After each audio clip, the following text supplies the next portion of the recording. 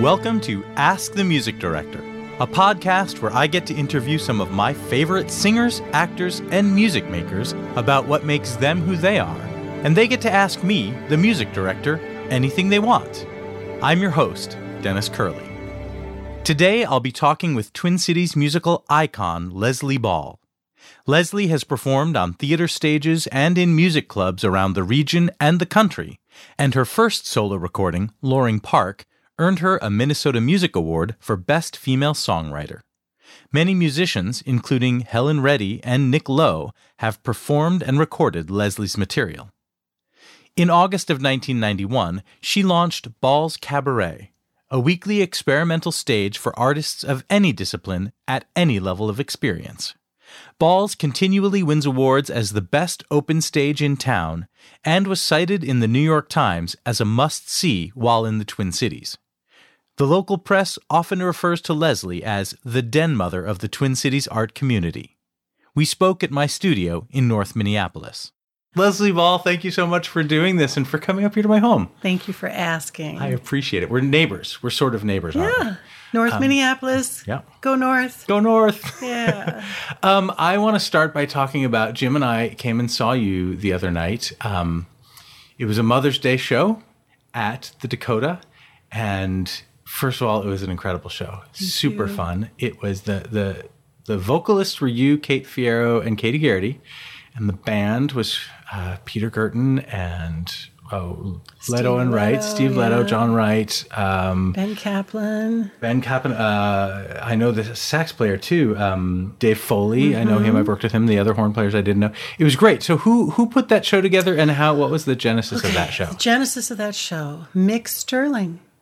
Oh, he did put that together. Okay. These various reviews or tribute pieces, and he approached me actually a few years ago. Said he wanted to do Ricky Lee Jones, Eva Cassidy, and Laura Nyro, and would I be part of that? And that's how I got to meet all these other musicians. Okay. And Mick and our paths had crossed years previous for some benefit. You know, he does a lot of fundraising. Yeah. Such a good soul. And so we sort of knew who each other were. I didn't realize until the project started that he used to come see my band when he was a youngster. Because I'm older than everybody else on that stage. No. And I was so touched that he invited me to be part of this project. So I got to meet Kate and Katie for the first time. And when, so you say the first time, when is the first time you did this show? The first time was a couple years ago, and it was specifically for a benefit. Okay. For his 30 Days Foundation? It was actually another organization that works with people in recovery, and we did the show at the Parkway. Oh, yeah. And then we had other opportunities to recreate little pieces of it here and there. But then it kind of just went away because they are so busy. Those folks are working all over. Yeah. And then, lo and behold, Kate Fierro organized this piece at the Dakota for Mother's Day. And we didn't get a lot of lead time, and she wanted to expand the song list. So it was a lot of material to learn in a small space with my shrinking brain. And that was really an issue. When I was younger, I did not have as much difficulty memorizing as now. I'm in my 60s, and it is more challenging. Interesting. Okay. It is interesting. And what I was impressed by, and this is sort of inside baseball here, but, I do a lot of gigs with my band. I go see a lot of other bands, and a lot of us do these one-offs. And frankly, I will lump a lot of people in with the we here, have fallen into this trap of a music stand or an iPad with the lyrics in front of us. And I get it because I do it. I totally understand it. But I was super impressed that none of you did that. You learned your stuff. Let me tell you that there actually was a screen on the stage floor. Was there? However, I don't like to look down. Yeah.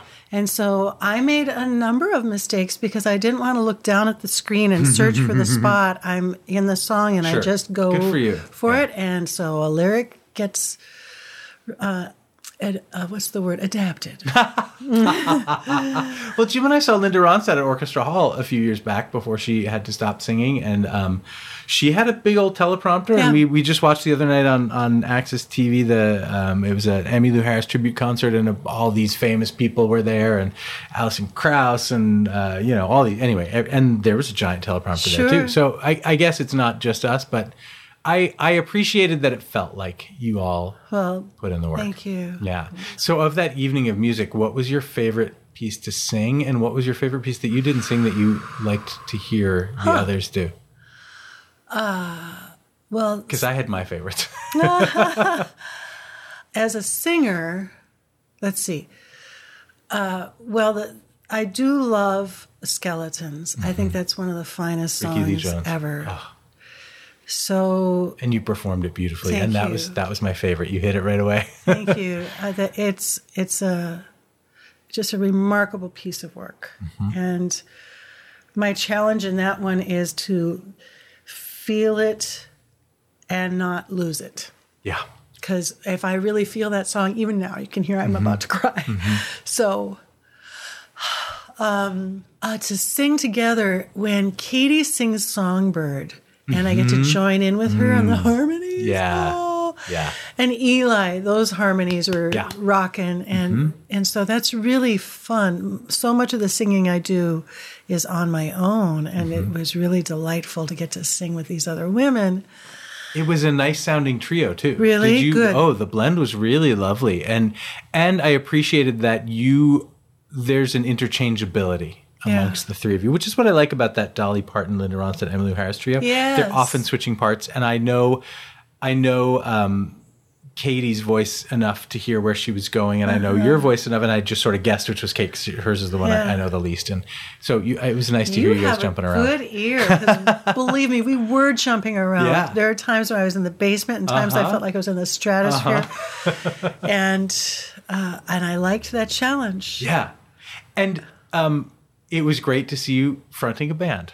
And I'd be lying if I said fronting a band again because I watched you in Rue Nouveau in the 80s. I didn't live here in the 80s, so that's not true. Yeah, I can't say that, but I know that you did. And I've known you since 1992, which is, what is that, 26 years now? So did we meet through the cabaret? We met at Ball's Cabaret in 1992 because I was doing a show around the corner. Ball's is every Saturday night, we should say, at the Southern Theater. At the Southern Theater, and it starts at midnight or 11. It starts at midnight. And I was doing Forever Plaid at the old Dudley Riggs space that's in where Seven we first Corners. met. I thought that's where we first met, yeah. Was Rob... Rob Birdall. Yes, yeah. He brought me. He said, you have to come see this. And I thought, at the time I was really young, and going to a show that starts at midnight seemed like a great idea. Yeah. And I loved it. And I went often, and you let me sing often, and it was that was a great experience. So, but I didn't know you in front of Gary's band, but I knew that was a thing you did. So backtrack and fill in for us a little bit. Well, in 1955... You, in terms of what you do, so this was great to see you do this, and I know you do a lot of other things. You have a Master of Divinity. You are an officiant. You teach yoga. You got, I believe, an MFA in musical theater writing, right? So you have all of these things. Dude, you did your homework. A lot of this I knew, but some of it I did. Yeah. And so when you think of yourself, who are you? Well, is that a good question? Yeah, I always come to things later than most people, and at 63, I'm having a midlife crisis. Really? So, which is a little behind schedule. Let's see. Okay, so when I was little, I wanted to be a performer. Yeah, that was really clear.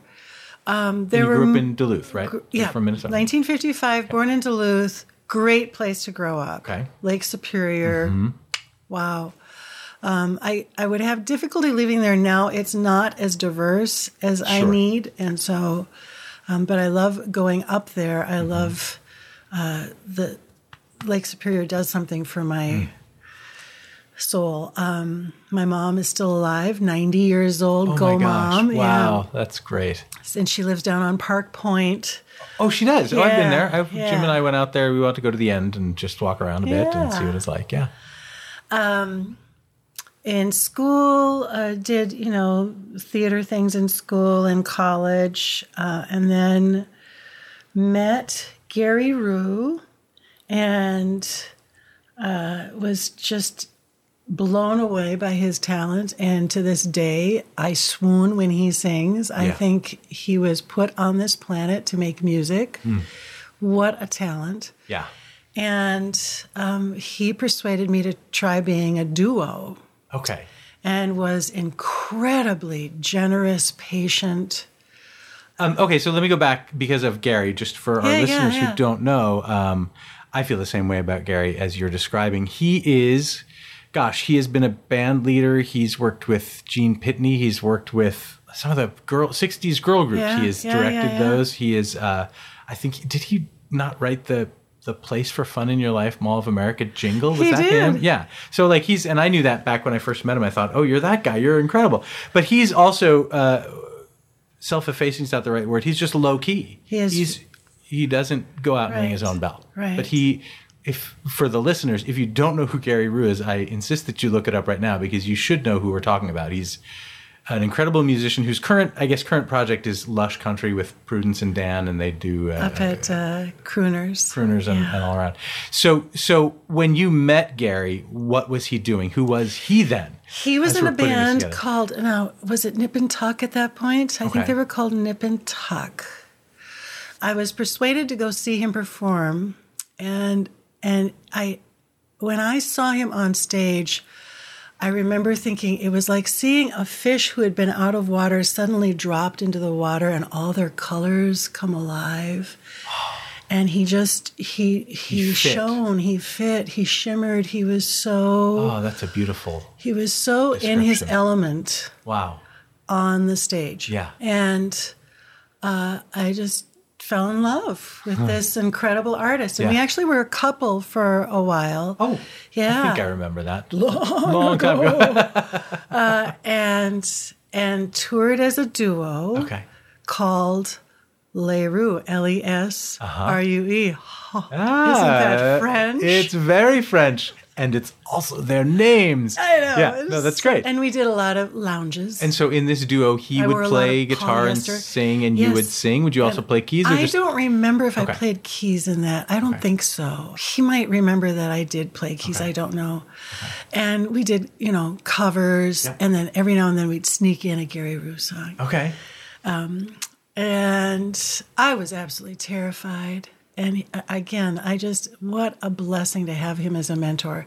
Yeah. I had experience in theater, and then I sort of introduced him to the theater world. I had friends who were Peter Moore was doing some show, and I dragged Gary to it, and he kind of fell in love with it. He'd done one show as a little kid, but hadn't really spent much time in the theater world until...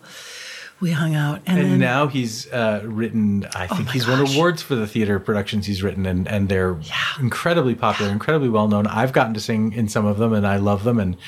And so you introduced him to theater. That's really cool. It is cool. We taught each other a lot. We grew, we were in our 20s, so we sort of grew up together. And then we were approached someone wanted to do a USO tour. Okay, which is what we were talking about before we turned the mics on. And so we teamed up with some other musicians. I think it was a 5-piece band, and did a tour of Panama and the Caribbean, and lots of adventures, touring there. And then we really liked having the bigger sound, and so when we came back, we expanded to a larger band. And that was Rue Nouveau. Okay. And what an education. And I don't know about you, I look back and regret how much I took for granted. I took my youth for granted. Yeah. But the opportunity, that I would get caught up in stage fright or wishing that the audience would listen more. And there's a part of me that now I look back and just think, I wish I could have just really appreciated the adventure But that just comes with age. Yeah. So, and you do. I've caught myself in those moments too, because there was a time, I think, 17 years, Katie Hayes and I were fronting a band together, and there are times I wish I had those days back, because this is going to sound crazy, but that was an easy life. It was doing what we love to do with people we love to do it, and life now is a lot more, seems like there's a lot more work sometimes. But I don't regret it, because we did love it. I mean, I understand that sometimes you look back and think, oh, I should have appreciated that, but I bet you did. Well, I hope I had some awareness of how incredibly lucky I was. So then it was the 80s, and how long was that band together? You guys have a couple of albums, three studio albums? Worlds Away was our first album. Okay. And then we were invited by a local, well, he's not here anymore, David Ira Goldstein, who now lives I think he's in Arizona now, but he was a major director with the Actors Theater in St. Paul. Okay. And someone made a joke once that I loved. They said, when we would play in Minneapolis, usually on Monday nights when the theaters were closed, there would be so many theater people there. Mm-hmm. And someone said if a bomb went off at a Rue Nouveau gig, half the arts community would be desolate, which is kind of a horrible joke. But at any rate, David Ira Goldstein from Actors Theater had the idea of pairing us with a playwright. He had a playwright friend named Stephen Dietz who wrote a play called Painting It Red. Mm-hmm. So that was our second record. Okay. And Gary and I wrote the music for Painting It Red. So it was a score for a show. It was called a concert play. Okay. And it was about a lead singer in a band recovering from heartache, because at that point I was recovering from a big love affair that had meant a lot to me and it ended. And discovering herself and then going on to a new life. And so there were songs about heartbreak and then songs about self-discovery and then songs about counting our blessings was the last big song. Cool. It was cool. And it was a sweet record. And we actually were invited to do the show at Berkeley Rep. Oh, wow. Yeah, it was wow. And again at Pittsburgh City Theater. Mm-hmm. So great experiences to be in these different audiences and different communities and still get appreciated. Because sometimes you think, well, everyone's saying nice things because they're my friends. And yet you go somewhere nobody knows you. You go somewhere where no one knows you and you still get glowing reviews. That feels really good. Yeah. So was that a transition to theater for both? Because you, when I asked you to do this podcast, you said, oh, but I'm not really in the theater scene. And I said, no, first of all, that's not true. And second of all, there's a lot of reasons I want you on this podcast. Did you start to do more theater at that point, both of you? Painting It Red happened in Pittsburgh. And then after Pittsburgh, I went to New York. Someone on the faculty of NYU had our Painting It Red record and approached me and invited me to do the MFA program in writing for music theater. Wow. And I was so flattered and intimidated and signed up and was a horrible student. Okay. I'm not as disciplined a person as I would like to be. But you got out with your MFA. They were kind and gave me an MFA, yes. I was approached while I was in New York, a great writer, John Gaspard. Oh, I know John very well. Not very well, but Well, I'm a supporter of John. Yeah, I'm a supporter fan. Well, back then, before I even moved to New York, he had written a movie about a singer in a band. Mm-hmm. Do you see a theme here? I love it. Who is about to marry a jerk. Wow. And the ghost of her old boyfriend comes back to sort of steer her to a wiser choice. Wow. Yeah, it's called Beyond Bob. And did you star in this movie? Well, he had written it with me in mind. That's how I knew about it, was he told me about it. And then when I was out in New York, he called and said, would you come, after you graduate, would you come back to Minneapolis for the summer and shoot this movie.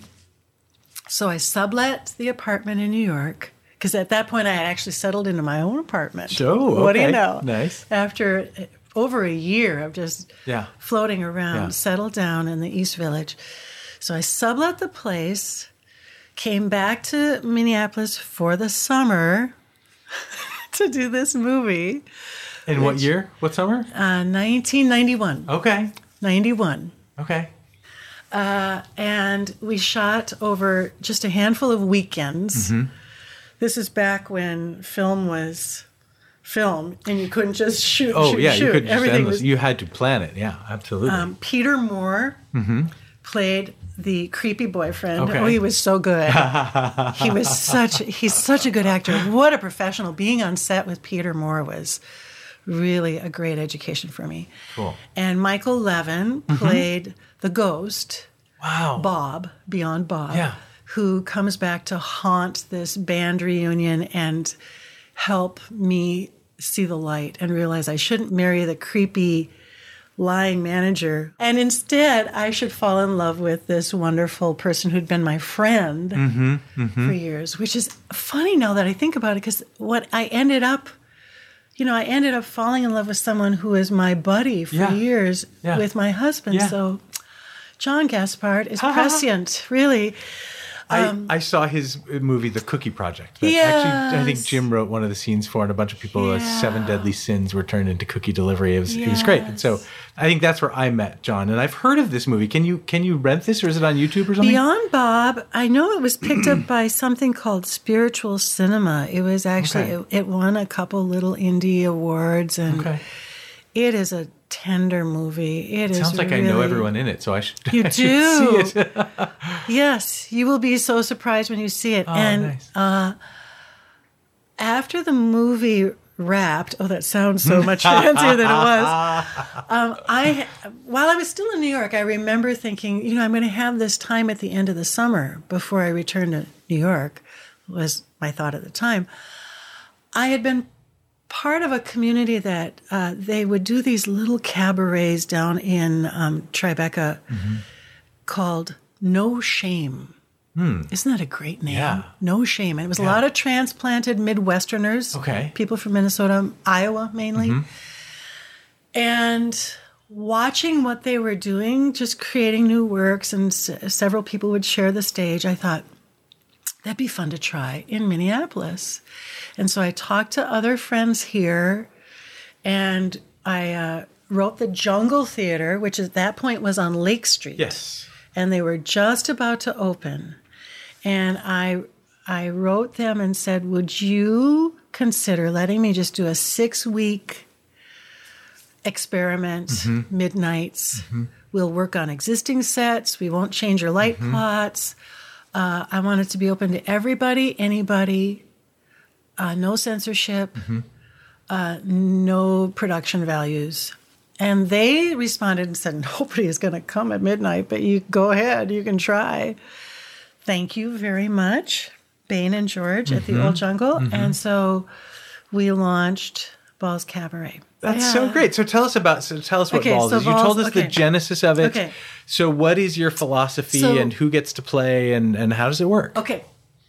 The format is for anybody at any level of experience, any discipline they want, to do anything they want. Wow. And they get up to 7 minutes. I think initially I didn't understand that we should have a time limit. I think I just said, whatever you want. I learned a lot of things by doing them incorrectly. And really powerful value around no censorship. Initially, I would perform more frequently, but then sort of became really comfortable just being a facilitator. Well, so at the end of the 6 weeks, the Jungle approached me and said, would you consider doing this for another 6 weeks? And I called my subletter in New York and said, can you stay on for another 6 weeks? They said, sure. And do you know that, was it because it was successful financially, or people were showing up, or they saw it and they liked what you were doing and wanted to support I think it was a little bit of everything, Okay. and it was starting to kind of generate this energy around that neighborhood. Sure. It was a sober crowd because there wasn't any alcohol involved. Mm-hmm. So that attracts a different quality of audience. They're not going to a comedy club to get drunk and laugh at dick jokes. They are there to see what the artist is going to do and be completely surprised and be supportive. Yeah. And so they said, would you stay for another 6 weeks and then 12 weeks? So this happened a number of times where I'm calling my subletter saying, can you stay on for another? Until I think it had been almost a year before I realized, I've moved back to Minneapolis. Wow. And I was sort of hopping around again, house sitting for people, eventually settled back into an apartment. And then at 18 months, the Jungle came to me again and said, we're going to try doing some late night stuff. Seems to work well. Would you be open to doing it once a month instead of every week? So we can start programming some other stuff. And I went to, I think it was 5 artists. I didn't tell anybody else, just 5 artists, and said, I want your opinion. It seems to me that habitual practice is important. The habitual, everyone knows it's every Saturday. I think that is part of why Balls works. But I want your opinion. What do you... And my phone started ringing off the wall with people saying, bring the cabaret to us. Wow. It was remarkable. Someone from The Walker called. All these people all over. And that Saturday night when I went to the Jungle to do Balls, Jeff Bartlett from the Southern Theater was sitting there waiting for me and said, bring it to the Southern. Wow. So we moved to the Southern in order to keep it a weekly thing. And it's a and great it's been there fit. since. It's the perfect. Fit. I've wanted to rent that theater thousands of times and often have been unable to for a variety of reasons. But the crumbling proscenium arch, the beautiful, I mean, it's just beautiful. It feels authentic. It feels intimate. You know, it's, That place is magic. Yeah. And those walls have been inspiring artists for generations. And so Balls goes through cycles. We have cycles where it's really dry and we don't see very many people. There was one night when 3 people showed up. Wow. And then for some reason, all of a sudden, a bunch of college students from McAllister will discover us, and they bring in all this energy for a stretch of months, and then they graduate, and then it's kind of a dried up little gully, and then suddenly someone else discovers us. And so... But the management at the Southern has never been bothered by this. The management at the Southern has been remarkable, so supportive, because they believe in the mission of trying to be a greenhouse for new work. So can I go back? Yes, of course. To the early 90s. It's the early 90s. It's the early 90s. I'm going to describe for you an impression of what I think your life was like, and you're going to correct me. Or maybe you're not. I don't know. But to my mind, I'm talking about Nicollet Island. Yeah. What I envisioned was this incredible commune like Armistead Maupin's Tales of the City, these interconnected people and their lives, and this place, this magical place that they lived. And now in my memory, you lived there. I may be wrong, but you lived there. I think Gary, maybe Prudence, maybe Dan Chenard, maybe George Maurer at some point. And you all had this beautiful interconnected artistic life. Now, how much of that is true and how much of that is completely made up? There is, like everything, so much of that is true, and there's so much more. Because I visited, I can't even remember who I would have visited, because, I mean, I knew you guys sort of, but I went a couple of times. Maybe somebody's having a party, I don't know. So I was there. I just didn't know the history. I didn't know you all. Okay, so early 90s, actually when Balls launched, I was in Loring Park. You were living in Loring Park? No. When it launched, I was still house sitting all over the place. Okay. So I was kind of a gypsy. Okay. And then settled down in Loring Park. and was there for a while when I made the record, Loring Park, and then moved to Nicollet Island. It was 95, 96, 94, in the mid-90s. Sure, yeah. And at that point, I was the only one of those folks living down there. Okay. And then I talked to Gary and Prudence and George Maurer and Patrick Scully and John Eller. Yes. Oh, sure. John Eller, monster musician. Yes. And persuaded them. You don't have to persuade. You just say, why don't you come live on Nicollet Island? Yes. And when you say that, now what is this living situation we're talking about? So Nicollet Island, when it gentrified a few decades ago, some of the locals, thankfully, lobbied for some of the housing to stay affordable. Okay. As these people with money were coming in and gentrifying. And so they organized a neighborhood cooperative and set aside half a dozen buildings, cut them up into apartments. Okay. So our house was a fourplex. Okay. Some were duplexes. Sure. And that was lovely that it's not common in the United States of America that you have that much diversity around economics, that there could be someone with a lot of money living next door to some of us who were artists making a lot less. So you were there from 90, say, 4 or 5 till... Almost 20 years. Oh my gosh, you were there that whole time. Okay. And that's where I was living when I met the love of my life, who walked into the cabaret. He walked into the cabaret one night as an audience member. Wow. And I certainly noticed him because he is gorgeous. And he's very handsome. Oh, gosh. And he asked to perform the next Saturday. Okay.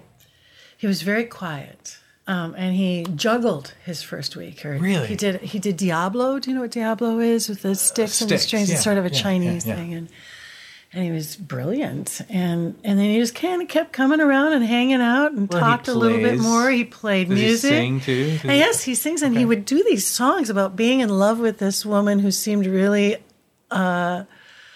unattainable. And I would listen to him and think, I wonder who he's singing about. Well, she's lucky. He's such a great guy. I really liked him. We started hanging out. At one point, my tech director couldn't make it, and I happened to be hanging with Ocean, and I turned to him and said, could you do? And he said, yeah. And he's been our tech director ever since. Wow. So good at it. He created a couple shows and asked me to do music. So, yeah, we were buddies for 3 years. Okay. And then he sat me down one day and asked that we be more than buddies. Oh. And I said, I have a standard speech that I give right now of, well, thank you very much. I'm very flattered. I'm not looking for a relationship. But for some reason, I don't feel compelled to give you that speech, and I don't know what that means. Wow. I'm so grateful that I was that in the moment. Yeah. And just reporting as I was feeling. Oh, that's amazing. And so we started dating, and, within 2 weeks, I was gaga. Wow. Over the moon, just couldn't believe my good fortune. And we knew each other so well at that point. Yeah. He moved in weeks later. Oh. You said he asked to play. Do people just ask, can I play? Or do they sign up online? Or how many people a night perform? Because people who are listening to this, I was very careful in choosing who I wanted to talk to this first season of this podcast. And I chose everybody for a lot of reasons. One of the reasons I wanted to talk to you, apart from the fact I don't see you enough, is there's a whole generation of theater actors in town who don't know about balls. And I know you don't take that personally. You don't feel badly. Funny side story. I was helping Lauren Anderson from the Brave New Workshop get ready for a performance at the Ivies a couple of years back. And she sang. And all we heard from everyone in the audience was, I didn't know there was a comedy theater in Minneapolis. Like, no one knew that the Brave New Workshop is. So take this for what it's worth. There's a whole generation of young actors who don't know that your cabaret exists and has been ongoing for 27 years. Yeah. So tell us about, if somebody wants to be a part of this, what do they do?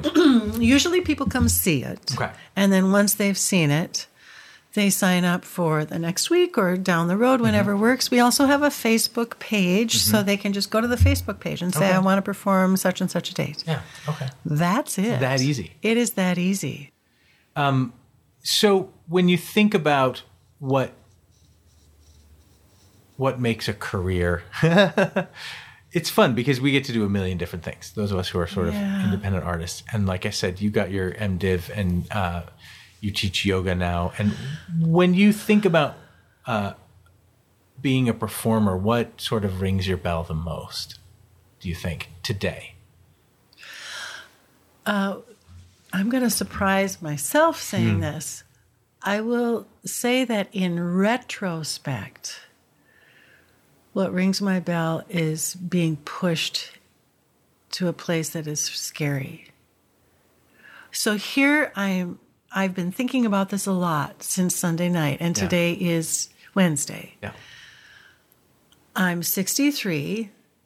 My voice is going to continue to age. My pitch is going to go wherever it goes. I want to get as much as I can out of what's left because I walked away from, I'm going to cry now. Is that okay? Yes. I walked away from a full-time music career for a number of reasons. I just was called to teach. I taught for almost a decade in a high school for kids in recovery, teenagers in recovery. And as someone in recovery, that felt like a calling. Yeah. And then went straight from there into seminary because I wanted to figure out how to articulate a politically progressive theology because I felt like our language around spirit was being completely co-opted by the radical right. And that's so not what we're supposed to be doing in the world. We're supposed to be taking care of the planet and each other. It's not about dominion, it's about stewardship. Right. And so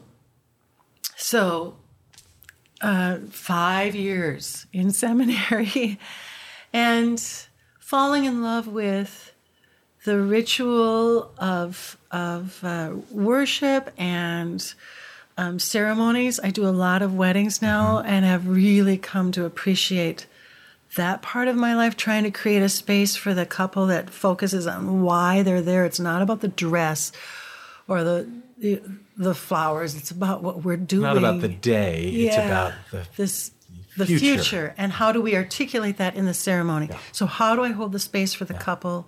How do I help everybody there be present as witnesses? What a sacred responsibility. So all of those pieces, and then the yoga, I could talk about that forever. All of these pieces that I feel called to do and nurtured by, but I miss my life as a musician. That's why when you approached me about doing this, I thought, I'm such an imposter because I haven't been doing music like I did back in the day with Gary Rue. Yeah. So I feel like a dilettante. Being invited to do something and just sort of step in. And so what I want to say, I have been saying to myself the last few days, and I'm saying out loud now to you as a witness, is I may not have a long career ahead, but I want to get back on stage. Good. And make music for as long as I can. Good. I want to be writing more and I want to be making more. That makes me very happy to hear. Thank you. I don't know what your journey has been in the last 5-10 years, but you haven't lost a step on stage. Oh, bless your heart. So, and you deserved to be on the stage with them. And it was a great pairing of people. Than 2 people. Yeah, it was wonderful. Thank you for that. What you said is so beautiful. And now I think everybody else want to hear you sing. So will you sing something? Yes. What will you sing? I will sing a piece from Painting It Red. Okay. So Gary Rue and I wrote a lot of songs together and attached both our names to songs. And there are songs that really were 99.9% Gary Rue. And this happens to be one that was 99% me. And when I sang it to Gary and asked him what we should do to it, he said, "You do not change a single thing in this song." So it's in the play, Painting It Red. It's when this character, the band singer, has been approached by her buddy who she loves as a buddy and will always love as a buddy. Okay. And he wants to be more than friends.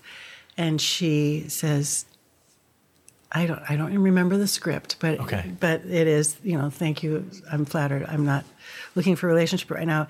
And when he leaves, he says, do me a favor. Don't write a song about this, okay? And walks off the stage.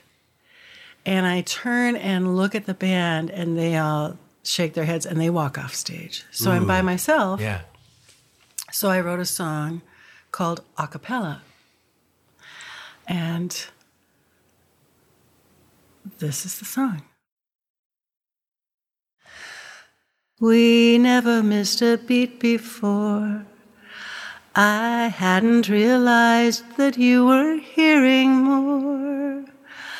I wonder what you listen for.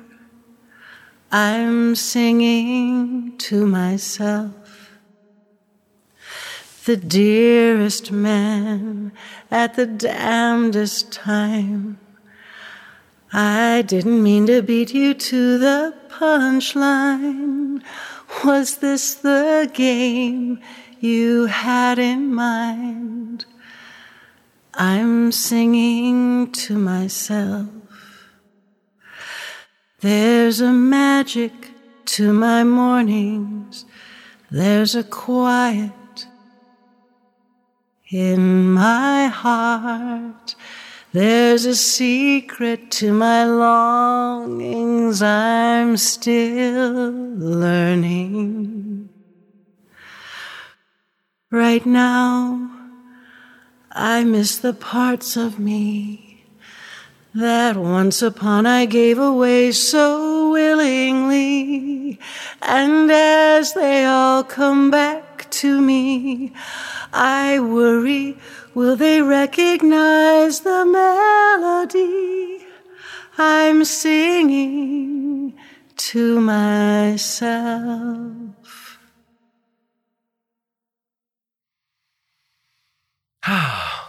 I enjoyed that.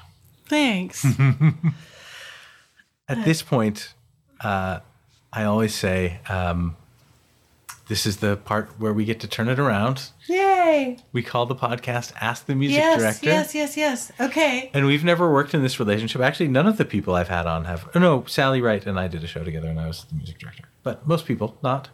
And so you can ask me whatever you want. And it can be about me. It can be about my life and my career, or it can be about me as a music director. Like, what do I think about this? Or under what circumstance do I like that? Anything you want at all.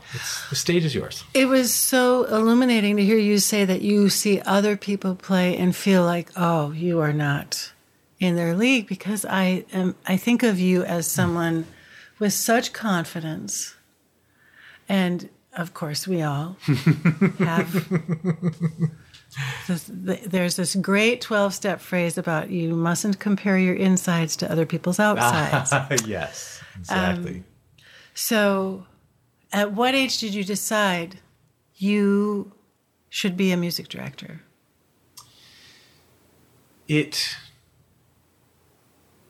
I was always a good arranger.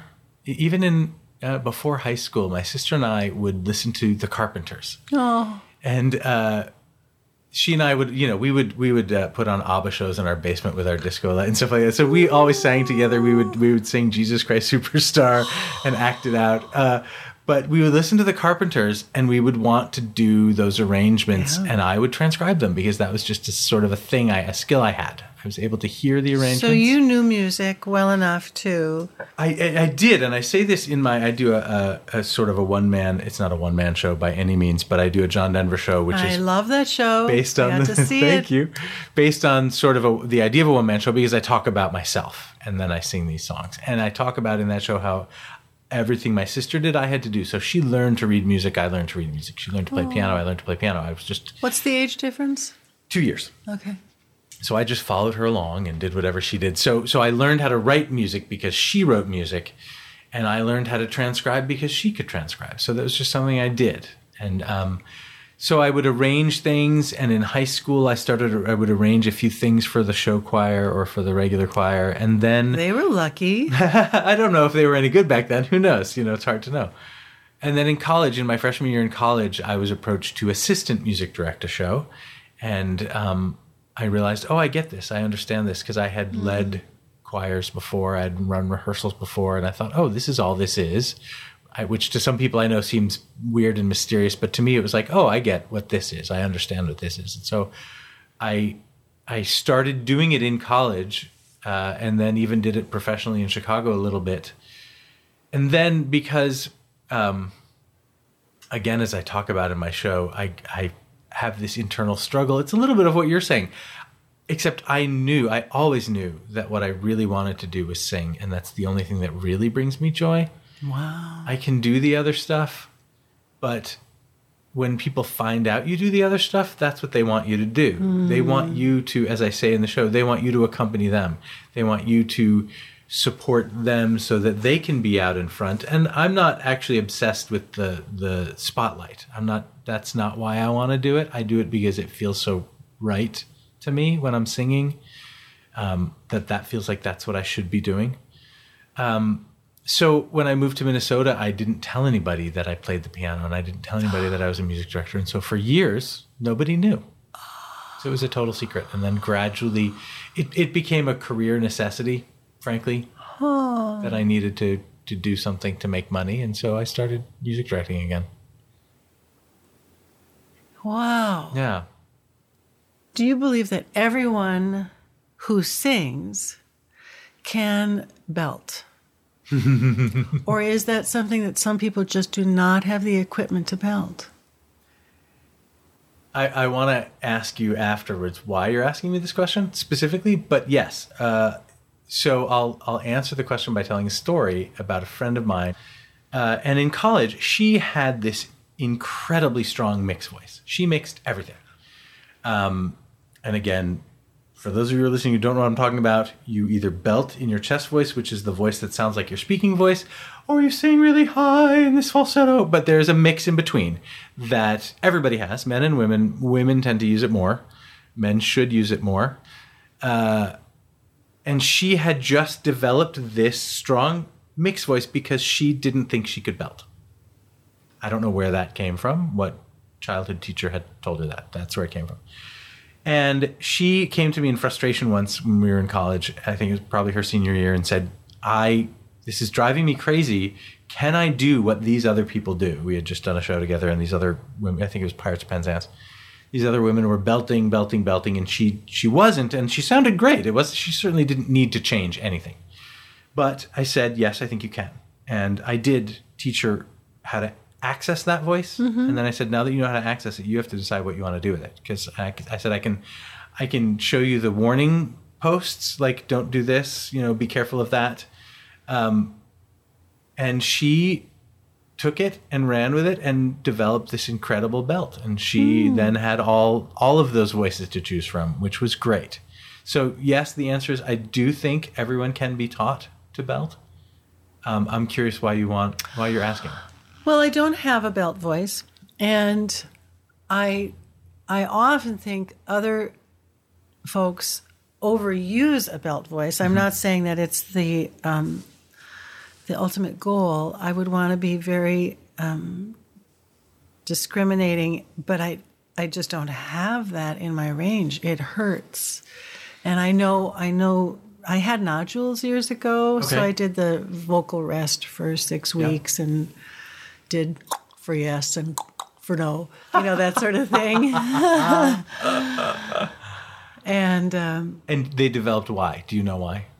Well, probably at the time because I was in smoky bars. Back then, smoke. Yeah. Can you believe? We were that stupid that we let people smoke in bars. Yes.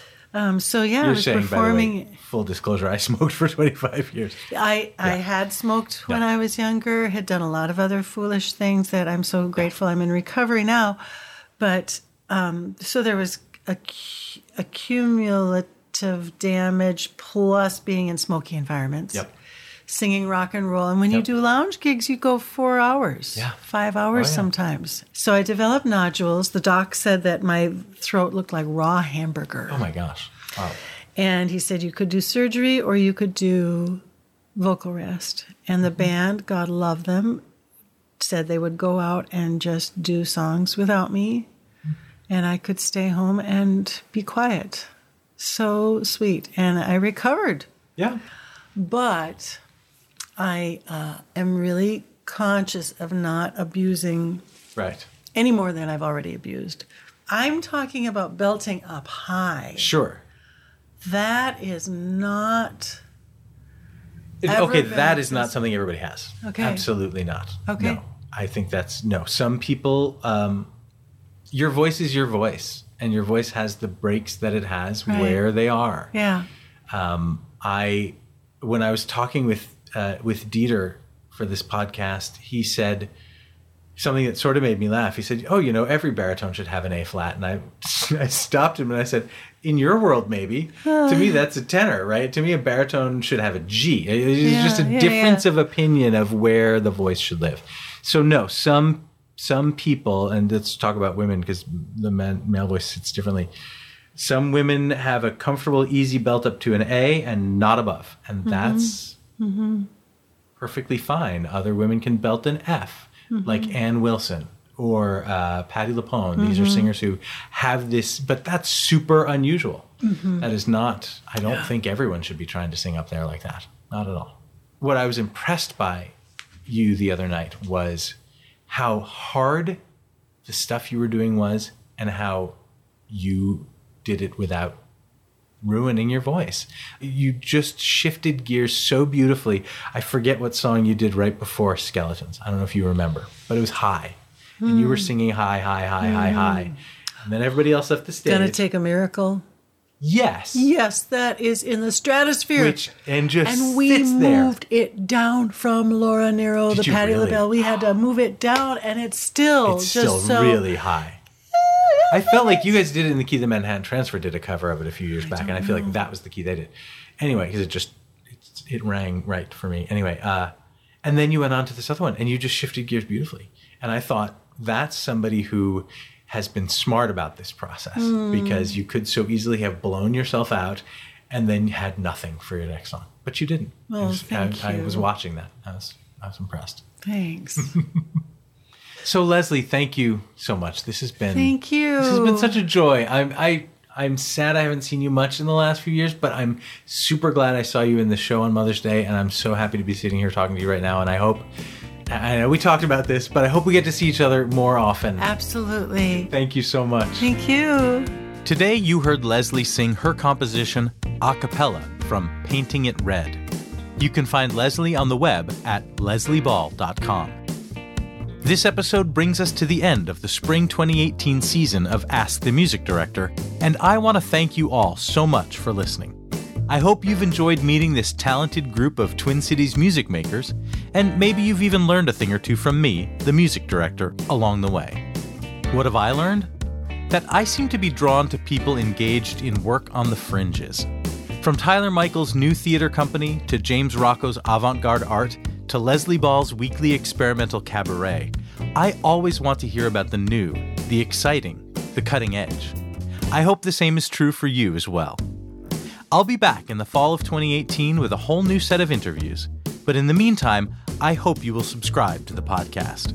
There will be a bonus episode or two coming this summer, and I wouldn't want you to miss anything. Do you have any comments, questions, suggestions? You can always reach me on Facebook at Ask the MD Podcast or on the webpage askthemdpodcast.com. Send your friends to find us on Apple Podcasts, the iTunes Store, Google Play, or wherever you get your podcasts. And if you get a chance, leave us a review. It'll help others find their way to us. Thank you.